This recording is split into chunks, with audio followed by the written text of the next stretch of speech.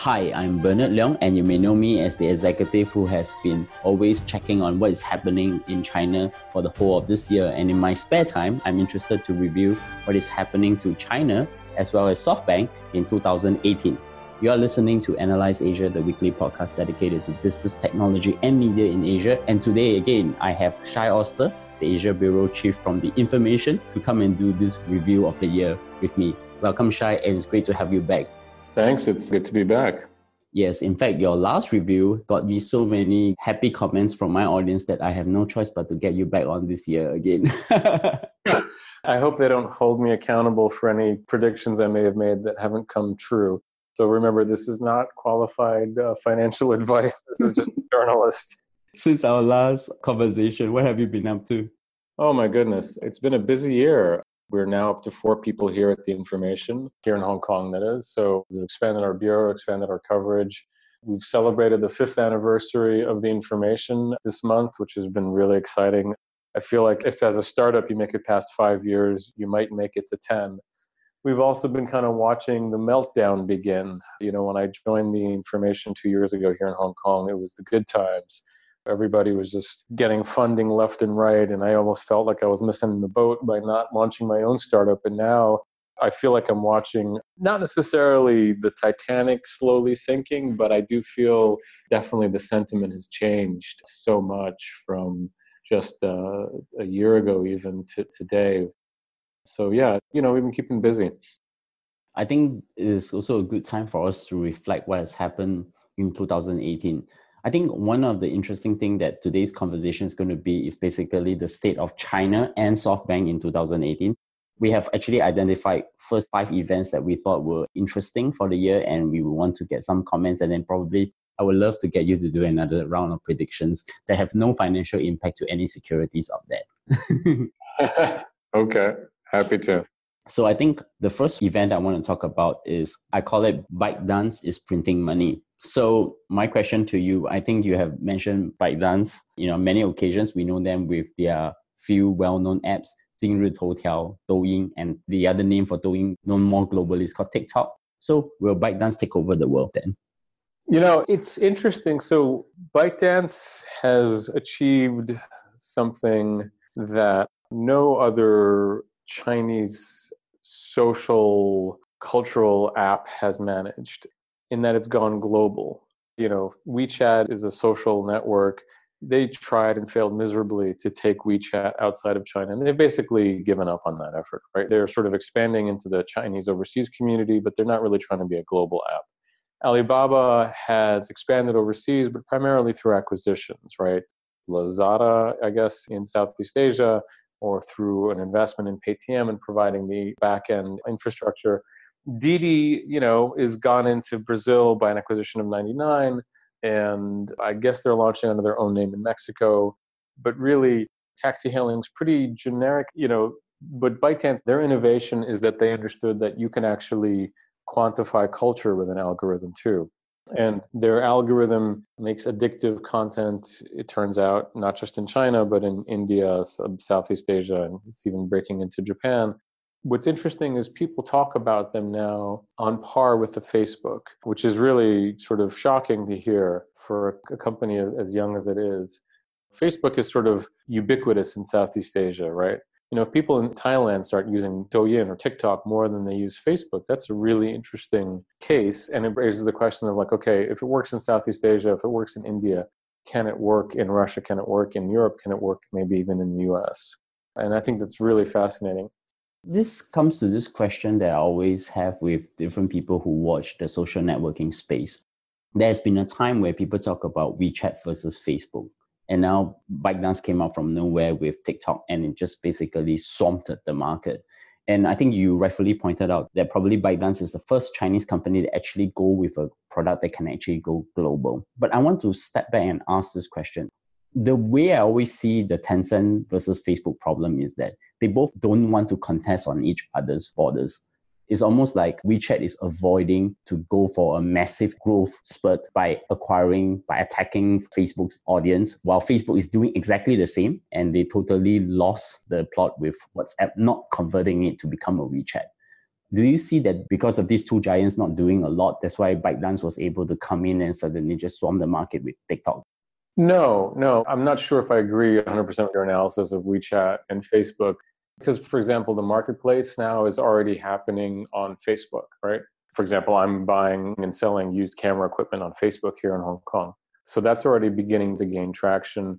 WeChat's decisions on going overseas are complicated. And what's interesting, so WeChat's own platform doesn't go overseas, but WeChat products kill it overseas, which is the games, right? You have to remember that it's sort of this funny thing where Tencent is actually primarily, or I think about half or more of its revenue comes from the games. And there it publishes the world's most successful video games, right? War of Warcraft, whatever, League of Legends, I forget the roster of games. And in terms of the games, it's definitely a global player. Now, it's done that by buying overseas companies and then sort of leaving them alone, but it does have that revenue stream. And so it does have that presence. What ByteDance does is it's figured out how to revive the news feed, which was kind of a dead and boring product, right? Google had a news feed that they just sort of discontinued because they couldn't figure out how to monetize it because they didn't do the targeted advertising. But ByteDance, I think they made like $3 or $4 billion in ad revenue this year, and they're predicting roughly double for next year. And that's primarily domestic ad market. And the reason that advertisers and brands use ByteDance is because of its micro-targeting of ads. And so the return on investment for an ad on ByteDance is higher than it would be in other platforms, probably because WeChat doesn't really do advertising much at all. The number of ads you see on your WeChat Moments is like 1 or 2 a day. It's very restricted because they're very jealously guarding that experience, that user experience. Whereas ByteDance is doing the opposite. Also remember, ByteDance has no social network. All it has is the news feed part of it, or TikTok you could think of as kind of like an Instagram, right? It's sort of like user-generated, short content, KOLs, key opinion leaders, whatever, people shilling their product, rock stars or movie stars that you follow. So it's kind of like we should stop thinking of ByteDance in terms of the news feed because that's been overshadowed by the success of TikTok, which now has more users than the earlier Jinri Toutiao headlines today. So we should think of it as like an Instagram-like product. And with an Instagram-like product, instead of me searching for the people to follow, it gives me the people to follow. The algorithm sort of sees that I looked at this and people who looked at that have also looked at this. And so it builds out this network. So it combines that with the Facebook's sort of long tail advertising or very highly segmented advertising. And so what I've heard from investors is that advertisers find that their ROI, the return on investment in the ad on ByteDance platforms is like 3 to 4 times greater than they would get on another platform. Now, interestingly, there is no Facebook-like equivalent in China in terms of that kind of powerful targeting for an audience, right? I don't think that Baidu's search, Baidu can sort of target you by what you search for to some extent, and WeChat certainly knows everything about you, but because the WeChat model is not primarily ad-driven, it doesn't do that. It's not going to overwhelm you. So there's actually a space for a product that does targeted advertising in China, right? And so there was sort of like a space created for a ByteDance product kind of by the Great Firewall, I could argue. Now, the ads are doing pretty well from what I understand overseas, but I wonder if head-to-head, ByteDance versus Facebook, who's a better, more efficient advertising platform? And that's really going to, at the end of the day, going to determine the success or failure of ByteDance because they're trying to integrating social network into their platform, right? It's one thing to become popular. It's another thing to become sustainable and sticky. And Facebook has the social network that makes it the sticky part, right? Because I have all my photos there. I communicate through people through Facebook. TikTok doesn't really have, they're beginning to move into that part of the, ecosystem, but not really yet. So they've definitely figured out how to attract pop stars to the platform. And also because the videos are so short that you can sort of translate a viral meme video from China to India, from India to Thailand and whatever, right? It's like somebody banging their head on a watermelon doesn't really need to be culturally specific, right? A silly teenager doing a cool dance move or whatever, right? And it's short enough where you don't need to worry about cultural context so much, I guess. But I'm curious to see if their ads are going to be as effective overseas. Yeah, that's the interesting part. So given the rise of ByteDance, and they also have their missteps recently in India with fake news. I think it's only reported in the Indian news media and with very few US media. What does that mean for them then? Because they're going to start having the same set of problems running on an advertising-based model. also means that they are subjected to the same type of risk that Facebook is getting with fake news as well. Right. So for Facebook, it's been surprising at how difficult it's been for Facebook to deal with this. They just keep getting their stock is hammered. Their regulators are hammering them. From the reporting that I've seen internally, their response has been kind of, that ham-fisted, and just instead of trying to deal with the problem, they were trying to bury it. It seems like from the reports that I've read, I don't know. It's surprising to see how many missteps they appear to have made. The funny thing is ByteDance comes from a country where the stakes are much greater for them to make a mistake, right? If you screw up and post the Tiananmen Square Tankman video, you're gone, right? And the government in China has exercised that power, right? Shutting down some of the apps that they felt that ByteDance made that it didn't like, right? The short comedy, Nehan Duanzi, shut it down. Not because necessarily it was political content, but it just didn't like the humor of it, right? That's the thing. For me, the problems they face going overseas are not really material. Their AI is going to feed you what you want, or what it thinks you want, and so that's always going to go towards the lowest common denominator, right? If you like pictures of cars, you're going to really like pictures of car crashes, and if you like pictures of car crashes, you're going to really like pictures of corpses, right? That's kind of how these AI algorithms tend to work. They sort of go to the lowest common denominator. What can happen? They can get slapped by a regulator. They can get tisk. There's a way around it, but in China, I think the risk is much greater. This is my mantra with ByteDance is, $75 billion, they're the most valuable startup in the world, venture capital backed startup. And yet they live and die on the whim of the Communist Party. And I think the regulatory risk, as we've seen with Tencent and games, is very high in China, right? Especially in things that touch on what I call core governance issues. Propaganda, communications is core to the Communist Party's control, or how it sees control and influence and guidance. They don't see it as control, they see it as the way they guide the population, right? Media is the throat and lips of the Communist Party. And ByteDance falls in that category. As long as they're able to accommodate what the Communist Party and the Chinese regime wants, they're fine to make money.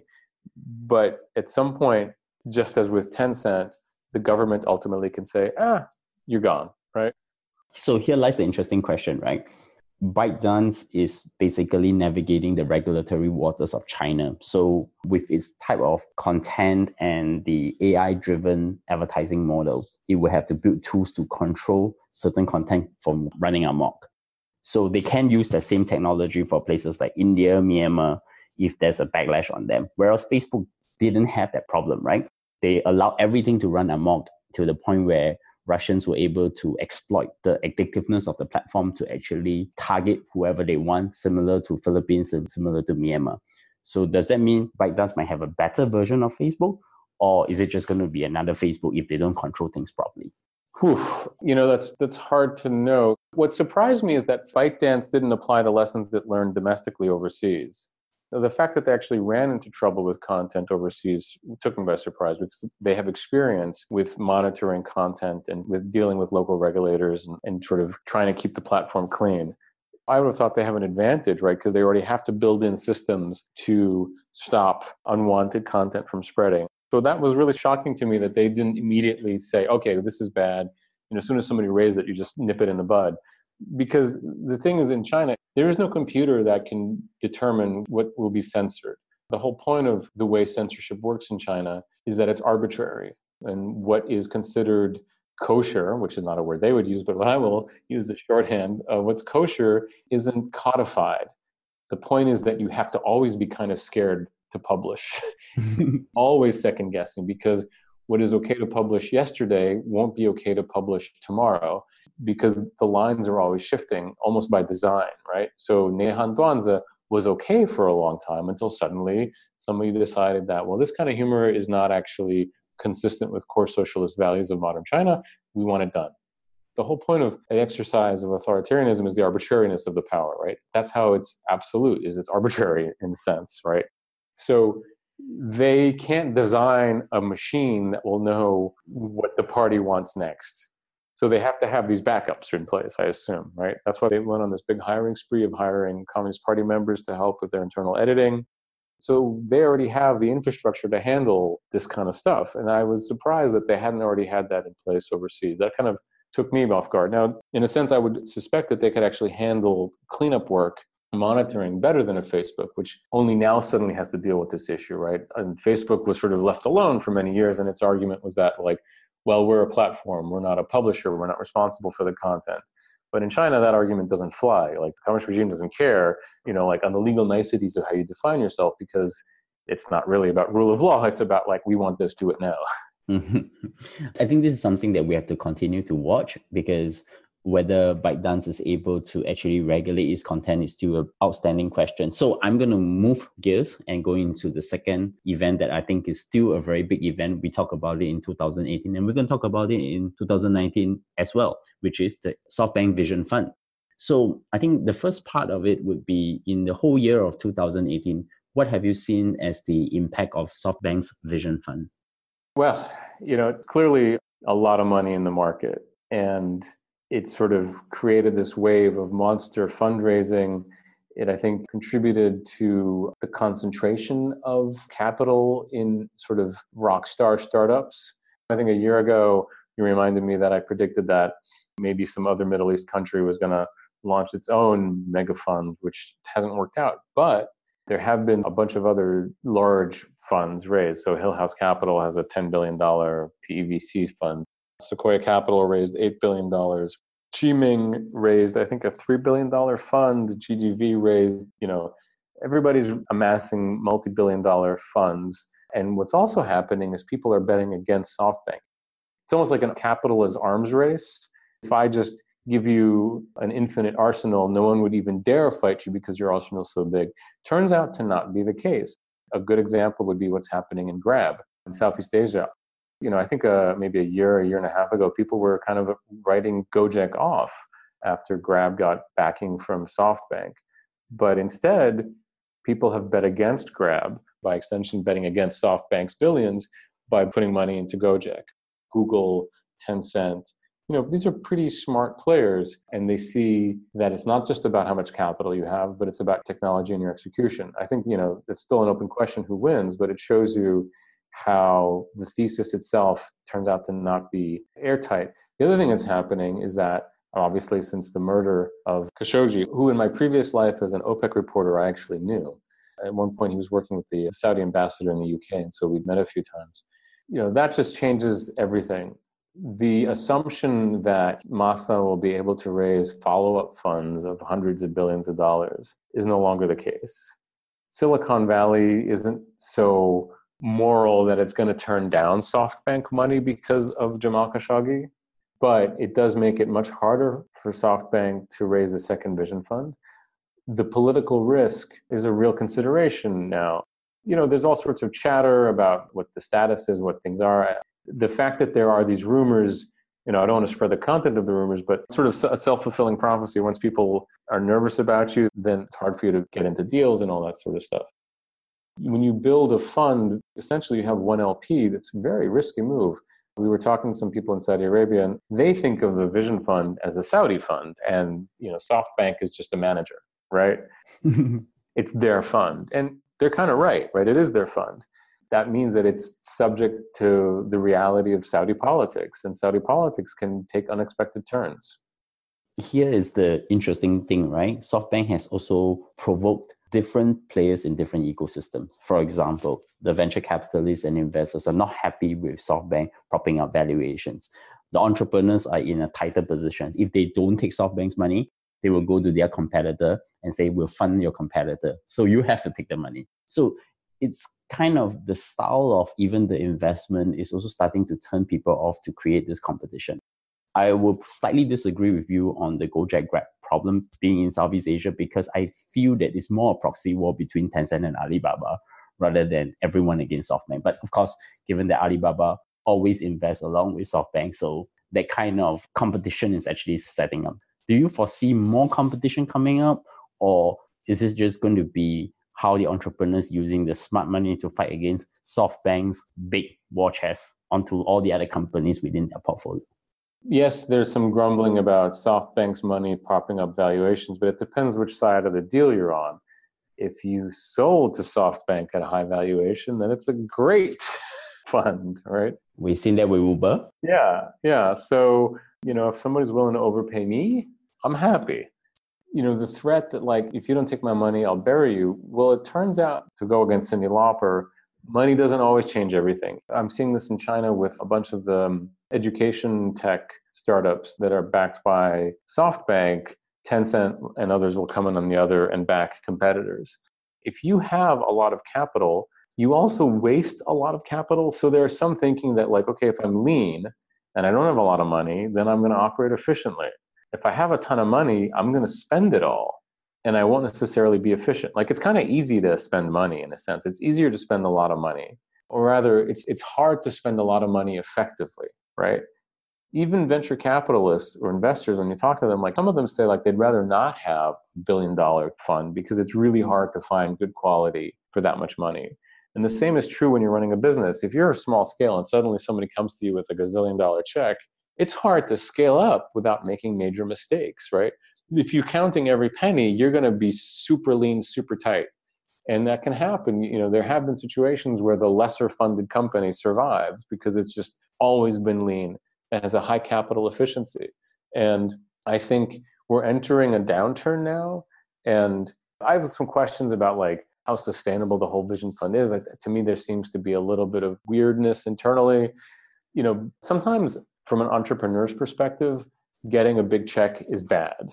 And particularly also that in the past year, probably not many people actually monitoring this, but SoftBank acquired Fortress, which is a second-tier boutique investment bank in New York. And what they're doing is they're starting to securitize their assets. For example, their acquisition of Arm, some of their investments in Uber, and some of the other top-tier companies within the portfolio into securities. It's almost like doing some financial engineering that's going to go on. So my question to you would be, will the Vision Fund still be the most dominant technology fund globally in the next year or two? Or is it going to start having competition, or they even start to having their own backlash because of all this association with Saudi Arabia that will come in then?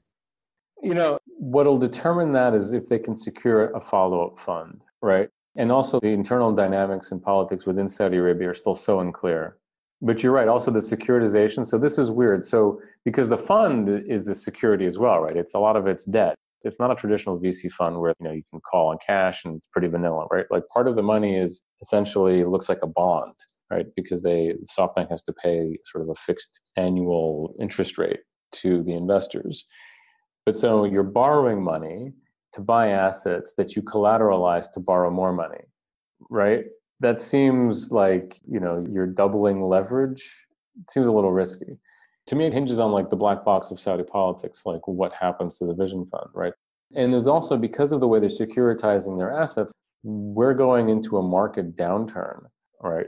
What are the implications of the fall in the value of, because it's one thing if everything's private, right? You can just mark your book value down, but it has no real implications, right? Because it's just paper, just moving numbers on paper. But if stuff is actually actively traded, then what are the implications there?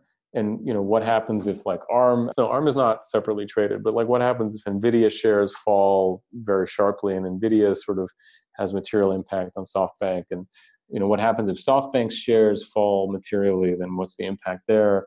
To me, it seems there are a lot of uncertainties clouding the future that I can't really tell you what's going to happen, especially because I was wrong last year. So I'm, I guess, more gun shy this year. But there's so much uncertainty going into this year. I think there's going to be a lot more caution in the market. I'm a bit worried about the startups who are now funded by SoftBank. I think we're still in the good years. And once something goes south, all these debt instrument securitization is going to start have its toll on these companies. They might be hot and then they will be suddenly forced to go public or forced to be profitable. And then that will create a chain reaction as well. So I think this is something that we probably have to watch. Then that comes to the next event. The whole year, you hear the President of the United States ratcheting up its rhetoric against China. And of course, the US and China's escalating trade tensions to an all-out trade war now. So I want to start off by asking you, you probably know this because the news has been gone everywhere, with this recent Huawei senior executive, who is also the daughter of the chairman of Huawei, being held in Canada. China has also retaliated. Do you think that all senior executives from US companies will stop dreaming to go to China in the coming years? Or even the C-suite people will not show up anymore? Yeah, so there was that like weird thing that Cisco issued a travel warning to non-essential, and then it sort of backtracked from it. That's a possibility. The thing that's interesting is that Qualcomm is obviously loving China these days, right? You saw that ruling against Apple in the patent dispute case. So I guess if you're a Qualcomm official, you feel very comfortable going to China. But if you're Apple, maybe you should be a little more anxious. Although it seems right now that most of the ire is being taken out on Canada. And I think the other dynamic here is that the trade war has had a profound impact on China. The fact that they've backed off from the 2025 goal for self-sufficiency in technology is an indication that things are not going well, right? You saw that some economic statistics that used to be published, I believe, out of Guangdong province, I believe it was the PMI that used to come out of Guangdong province, is not being released anymore. So that to me is an indication that things are going really badly inside one of China's most important economic engines. And so I think that the Chinese are not going to make things worse because they want this problem to go away as quickly as possible. And if you saw what happened with ZTE, right, there was a lot of rhetoric and then everything sort of calmed down. There wasn't a lot of backlash. And China, like, what can they do, right? I mean, okay, you want to hit back at Apple. Okay, well, it's an American company, but employs directly like over 1 million people in China, or not directly, through Pegatron and Foxconn, its contract manufacturers. But it's not just those 1 million people who depend on Apple products, because then there's a huge supply chain that's probably multiple millions more people who are relying on Apple products to make a living, plus all the local governments that rely on Apple taxes to fund themselves. So you can't really shut down Apple because it would have a huge rippling impact. And I think the tariffs, which excluded, I believe they excluded smartphones, if tariffs already had such an impact, I think the Chinese government is very leery of making things worse. I think they really want this to go away because things are not looking so pretty, right? It's just there's an economic downturn. Global stock markets aren't doing well. The last thing they need is for this to get worse.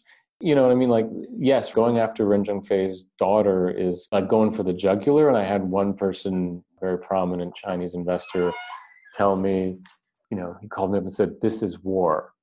Yeah, but what if she really did these things? What if they really were in pretty flagrant violation of the law?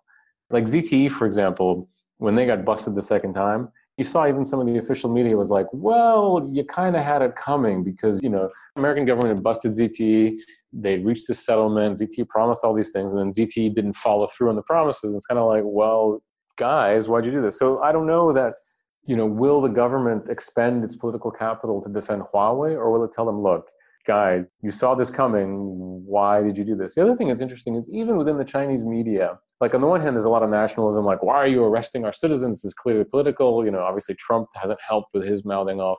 But then there's been a little bit of look within the Chinese media, like, wait, so her kids are all going to school and living in Canada? And there's the question of like, what kind of passport she's traveling on? There's a little bit of a like, wait a second, what's going on here, right? It's kind of shown a light on like how China's elite all like to have one foot offshore. And it's sort of like, well, if you're such a strong nationalist, why are your kids going to school? Which was surprising to me, right? I don't know if that's the dominant voice, but that voice is even allowed to exist in the confines of China's censored media tells you at least that it's okay to talk about that. And the other thing is that like these two countries are so intertwined on technology. Like, what do you do? Like, if it really gets to that point, it would be crippling for both in a sense. So much is made in China, so much is licensed from America, and in fact, within the stuff that's made in China is actually assembled from stuff that's imported from third countries, right? So to just shut that down would have really a massive impact. And that also comes to another story, which was actually broken by The Intercept. This morning, I've just heard from The Intercept that Google's Project Dragonfly has already been halted. So it is not going to happen. But then if let's say we take a hypothetical stance and let's assume that Google's Project Dragonfly wasn't reported in the press and there was no employee backlash, do you think that their attempt to walk back into China actually will work? I'll confess to some, not ignorance, but like, I feel stupid because I'm kind of like, well, they couldn't operate a Google branded search engine. right? It's kind of obvious that the Chinese government would be very anxious about that and wouldn't authorize it. But I could see something where you have like another company, search powered by Google, right? And why does China matter? Why does search matter?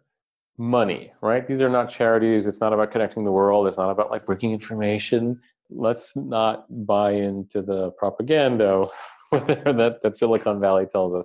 This is about making money. And China represents an enormous and fast growing ad market, right? So Google wants to make money off of ads in China. It also wants to like get closer to one of its big markets for Android, and it wants to figure out a way to like monetize Android, right? Which you can't now because of, basically doesn't exist. So the shape of this presence in China doesn't have to look like in the US. It just has to figure out a way to make money in China, right? So, okay, like we'll do a licensing agreement.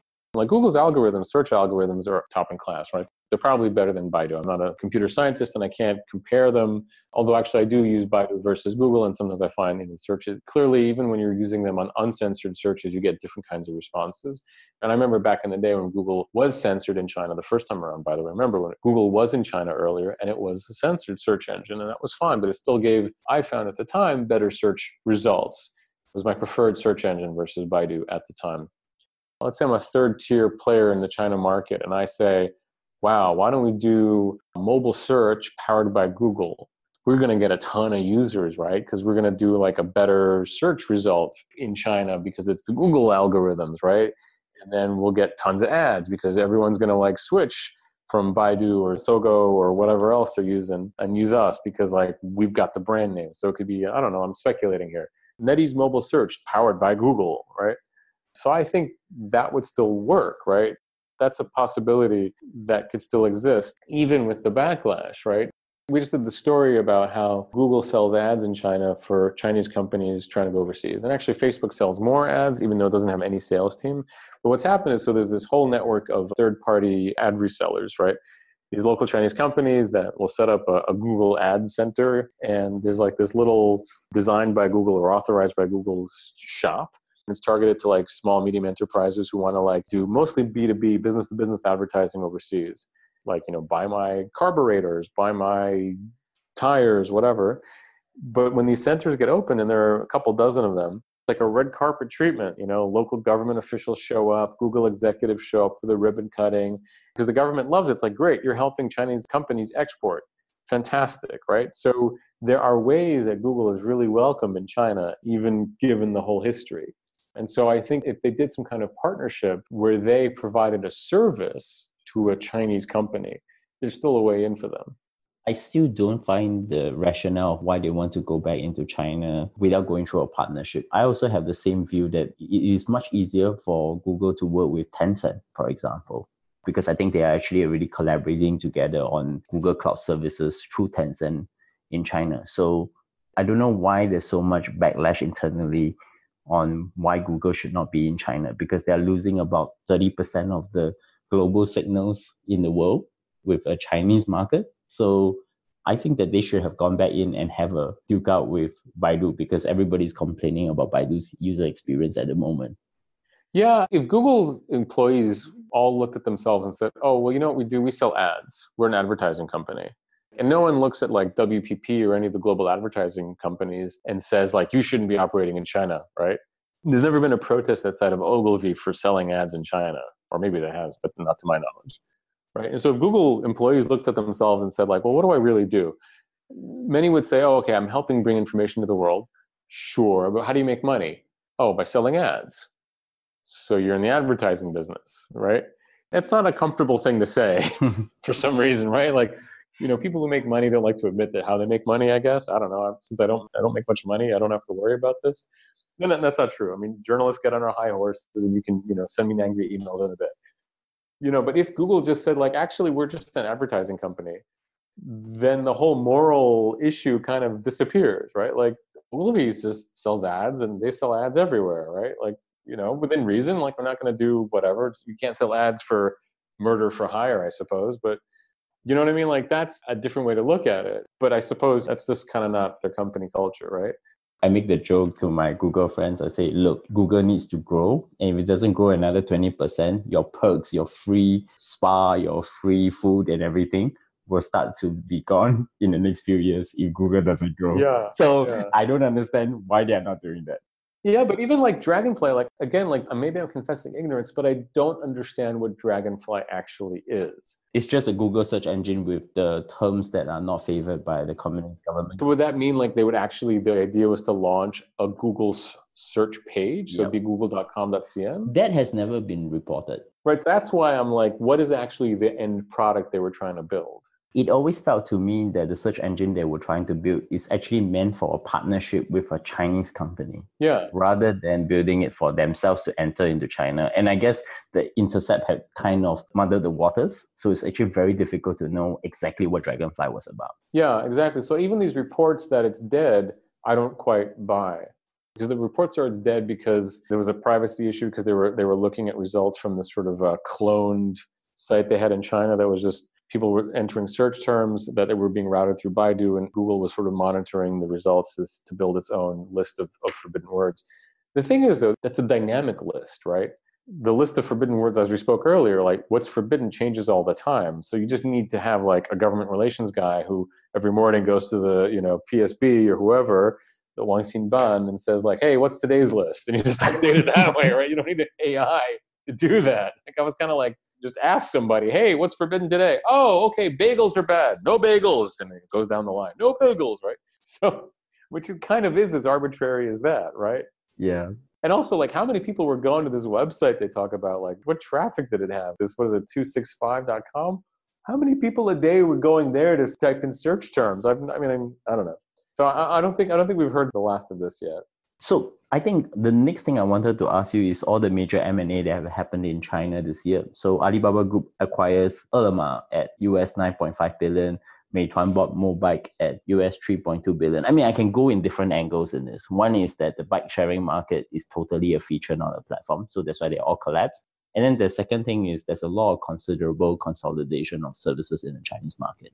Are you going to see more M&A happening next year then in China? Probably, but you're not going to call it M&A, you're going to call it fire sales. So like bike sharing, wow, that was a lot of value destruction. And a lot of bicycle pollution as well. Unbelievable, just unbelievable. Like just the whole premise, and I bought into it, as did a lot of investors, is just nuts. Like, okay, we're going to spend billions of dollars, billions. I mean, no. Did they raise billions collectively? Probably, right? The rounds were like 200 million here, 300 million there. I'm sure it tallied up to $1 billion. So $1 billion worth of like souped up flying pigeon bicycles with a GPS slapped on the bottom. Whoa. Like, it's just nuts. When you look back on it, it's just absolutely nuts. Like the hype that went into that.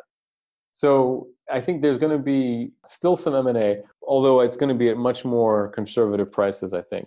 Another aspect that's going to happen is that the M&A will happen online and offline. So you're seeing that basically the big e-commerce giants, big internet companies are going to look for real-world assets to buy, real-world businesses to buy. Because in China, the bulk of commerce and transactions are still happening in the 3D bricks and mortar universe. And so people are going to look for acquisitions there to bring in real clients, real customers, real cash flow. And I think people aren't just going to like blindly go into businesses. Then again, I'm going to have to contradict myself, but they're not going to go into businesses that are wholly dependent on throwing cash at people to sell a subsidized product. That said, look at Luckin Coffee.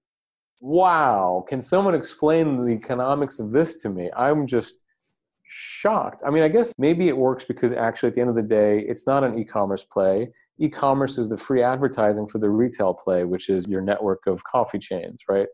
And then eventually you give away enough free coffee, essentially free coffee, right? It must be at cost, right? It's so cheap. And plus the whole like premise of like delivering a cup of coffee is just staggering to me, right? Like, I mean, I know labor is cheaper in China, but like, these delivery, what was the name of these delivery companies in the US maybe a decade ago?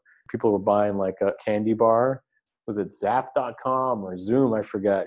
People were ordering a single candy bar. And eventually that doesn't work, right? So how is a cup of coffee, which you also have to keep warm, It's like Domino's with like even less of a margin. Mm. Okay, so but I guess the play here is that like I get you into my brand and then eventually I'm going to jack the price a little bit. Plus I get you coming into my shop, my retail outlets. And so maybe that's the play. But that and bubble tea, explain these things to me. Like I love bubble tea. I'm not going to stand in line for it. Do you see a rationale for Luckin's valuation? I don't know because I don't know the coffee space that well. All I do know is that all the companies that have enjoyed very high revenue and profits from China are beginning to suffer, and they are all foreign companies. So, for example, Apple and Starbucks, I think at least 20 to 30% of their revenue are now coming from China. I think for Starbucks, Luckin Coffee is really giving them a ride of their lives because they have been not contested for a very, very long time. Right, but how long is Luckin sustainable? That's the question that we are all trying to figure out, right? I think it depends whether next year everybody stops drinking coffee. When is the coffee subsidies over, right? The bike sharing bubble burst because the VCs and the private equity funds decided that, we cannot continuously subsidize bicycles for everybody. It's almost like last year was bicycles, this year is coffee, and then maybe next year something else.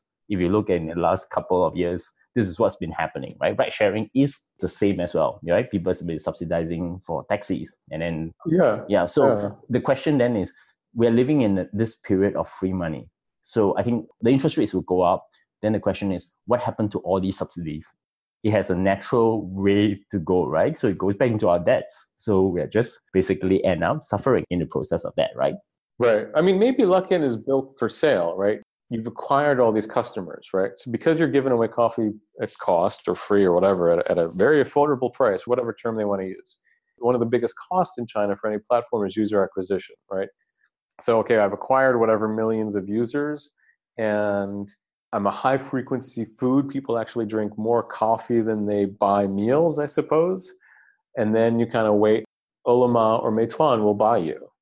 And maybe that's why VCs are like, look, this is going to get bought because it's a threat to Meituan and Ele.me, potentially, right? It's like they've already built a logistics system that's like delivering coffee. It's only a question of time before they start delivering sandwiches. And once you're delivering sandwiches, you're going to start delivering other services. And so maybe this is just built for sale, right? Like, yeah, I don't know. But the interesting part of Luckin Coffee, which I thought interesting, is the cost against Starbucks. Based on the coffee price cost, they seem to be pricing below Starbucks. And this actually, the model will work in Southeast Asia. I can think of companies in Southeast Asia fighting Starbucks, which are not in the top range. I can see a Luckin Coffee doing global expansion, and we have coffee subsidies globally. If somebody's willing to back them, right? At some point, you got to make money, right? Yep. But it's still at 200 million now. So let's wait and see next year. Because if there's a fire sale, Luckin Coffee will probably be one of the first. You said it, not me. I'm not in the business of predictions, but I think that if Luckin Coffee does not work out its unit economics, I think they will be in a lot of trouble. Like what happened to the bike sharing company. Right. Which also comes to the last part of the conversation, right? So everybody rushed to IPO this year. You and I talked about it a few weeks ago. And now the market has gone bearish for Chinese tech companies going public. Based on our earlier conversation, now you can have the last word. Is the trade war part of the reason why there's a bear market for the companies that gone IPO recently? For sure. Yes, for sure. There's uncertainty. SEC has kind of made noises about investigating Chinese companies listed in the US, right? It's sort of questions about like access to accounting and books that it's been contested over. And also the companies themselves have given guidance. Remember, Alibaba kind of gave some pretty sobering guidance. You know, Tencent's obviously been getting hammered, not because of just sentiment, but like their gaming licenses just aren't happening anymore. So it's not just the trade war, but there's definitely some other domestic factors that are playing into this overall worsening sentiment. And then tech in general, it just isn't doing so hot right now, right? Like there are always, outliers, but broadly speaking, people are getting anxious about the hypergrowth. And I think information pointed out, Moore's law about memory constantly getting cheaper and cheaper, it's the end of Moore's law. In a way, that's kind of a metaphor for the broader easy gains of going online. Maybe the era of easy gains are over. Does that also mean that these Chinese tech companies will actually reduce their presence elsewhere in the world as well? No, the opposite. I think the Chinese companies will push even more if they can, right? If, some places, because of whatever restrictions, are going to have a hard time. But I think, so for example, like ByteDance, I think they have to go overseas because they're so exposed to regulatory uncertainty in China. And so, yeah, you can run into some trouble in India. You tweak your algorithm, you hire some sensors, fine. You know what I mean? Like, so they have to diversify their risk. And for everybody in China, when competition gets really brutal back home, there's much more of an impetus to go overseas. Southeast Asia is still a really good region to go into. It's geographically closer, so it's an easier place to fly into. These are countries where things are so inefficient that you can make money and have a growth story by bringing in efficiency gains, right? So for example, online banking facilitated by the guys at Gojek and Grab, that's a potentially really interesting story that even in a weaker economy, you might be able to make growth out of that, right? You're bringing people into the online economy for the first time, right? So you have sort of these broader forces that still play both in India and in Southeast Asia. So those are, I think, very tempting targets for Chinese companies. And they kind of feel there's overseas Chinese communities in these places for them to sort of ally with. Culturally, they're sort of in the same Asian mix, arguably. It's a lot easier to fly there than it is to like constantly jet off to New York City, for example. So I definitely think that the impetus to go overseas will actually get stronger, not weaker. I want to just add that point. I think for a lot of people, they do not know that Tencent owns 5 of the 8 largest gaming studios, publishers of content. And esports is actually taking up. I have just got back from Thailand, Vietnam in the last 2 weeks, and I've actually seen a lot of esports going on in those regions. I think that particular sector is actually going to grow from there. Right. So this is probably the most interesting part of the conversation you and I have to review this year on China and SoftBank. So what are the 5 predictions for 2019? Let's see. So at least the 2 big questions are what happens to ByteDance, what happens to Didi, right? Well, 3 big questions. What happens to ByteDance, what happens to Didi, what happens to Ant? Those are kind of open questions. Can Didi go another year without an IPO, given that Uber is going to list? And if it does IPO, we're going to see really what's going on in there and what's been the impact of its regulatory challenges after the murders of 2 women on rides that they got through their platform. I think that Didi will IPO toward the end of next year under pressure, because I think that there's going to be concerns about how long it can sustain its growth. And so people will want to exit while the story is still good. And I'm going to be hammered on that one because I'm sure I'm going to be wrong, but I'm going to make Didi to IPO. Okay. ByteDance will continue to grow overseas and will start actually fighting with Facebook for market share of advertising revenue in Southeast Asia and India. But I don't think they're going to IPO. They will hold off their IPO as they continue to show strong momentum in Southeast Asia, perhaps moving into Europe and maybe even Africa, because they'll still have a strong growth story, so they'll be able to continue raising money privately. Ant Financial, I have no idea. It's a behemoth, and its valuation is extraordinary. And so for them to IPO, they need to have a good market, right? Perhaps it's so big that when the time they finally figured out all the regulatory issues, because they've been curtailed a lot in terms of fintech in China, like maybe once the smoke clears on government regulations vis-a-vis fintech, maybe because of who they are, every private equity firm, every pension fund will just say, you know what, you're building the financial online infrastructure for one of the world's biggest economies. It's a sure thing, even if in the short term there's some turbulence, long term it's to buy. So maybe they will list next year. I just don't know, but I think that's certainly one to watch. And I am also curious to see what happens with Xiaomi. What is going to be playing on, how will their overseas expansion play out? It's a company with a lot of grit. They've been in downturns before, and they've shown themselves to be able to be survivors, right? These are all seasoned entrepreneurs. And so maybe they're going to turn it around after all, even in a down market, maybe being sort of the affordable luxury, I guess is kind of a way to look at them, will work for them in the overseas markets. I need number 5. What's number 5? Number 5 is this. I think we're going to have 1 quarter of super scary economic growth in China, followed by another wave of stimulus. And that wave of stimulus will once again send everything in a weird, crazy hyperdrive. That's a very interesting one. Okay. Well, that looks like a year to look forward to. So, Shai, many thanks for coming on the show, but still there's closing. So I want to ask you, since our last conversation, what other recommendations you would like to recommend? Of course, that includes the information. Well, of course, it's our 5th anniversary. I think we still have a 5th anniversary deal going on. So go, theinformation.com, subscribe. We're worth your time. We are certainly worth your money. If you want to understand tech, you got to read us. We're actually just hired people. We're going to have a bureau in Washington, D.C. So covering tech policy is going to be really important this year. Really, really going to be an important topic. And we have hired some of the best people around. We're expanding our reporters in San Francisco as well. So we're just going to be on fire. The information will be tearing the internet apart. Yes. So that's what I recommend. I recommend you subscribe to The Information, theinformation.com. If you think I know what I'm talking about, you ain't seen nothing yet. I'm the lowest value add. No, I'm kidding. We're very excited for what the next year will bring. And I think because it's always a more interesting time when things are going pear-shaped. And, a rising tide lifts all boats. And then when the tide goes out, you begin to see who's leaking and you'll see all the skeletons that have been dumped into the ocean. Okay. What else would I recommend? My goodness. I've just been too busy to read anything other than our own website.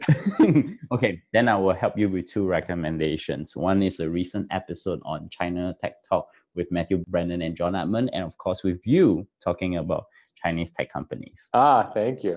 The bearish market. So that was the first one.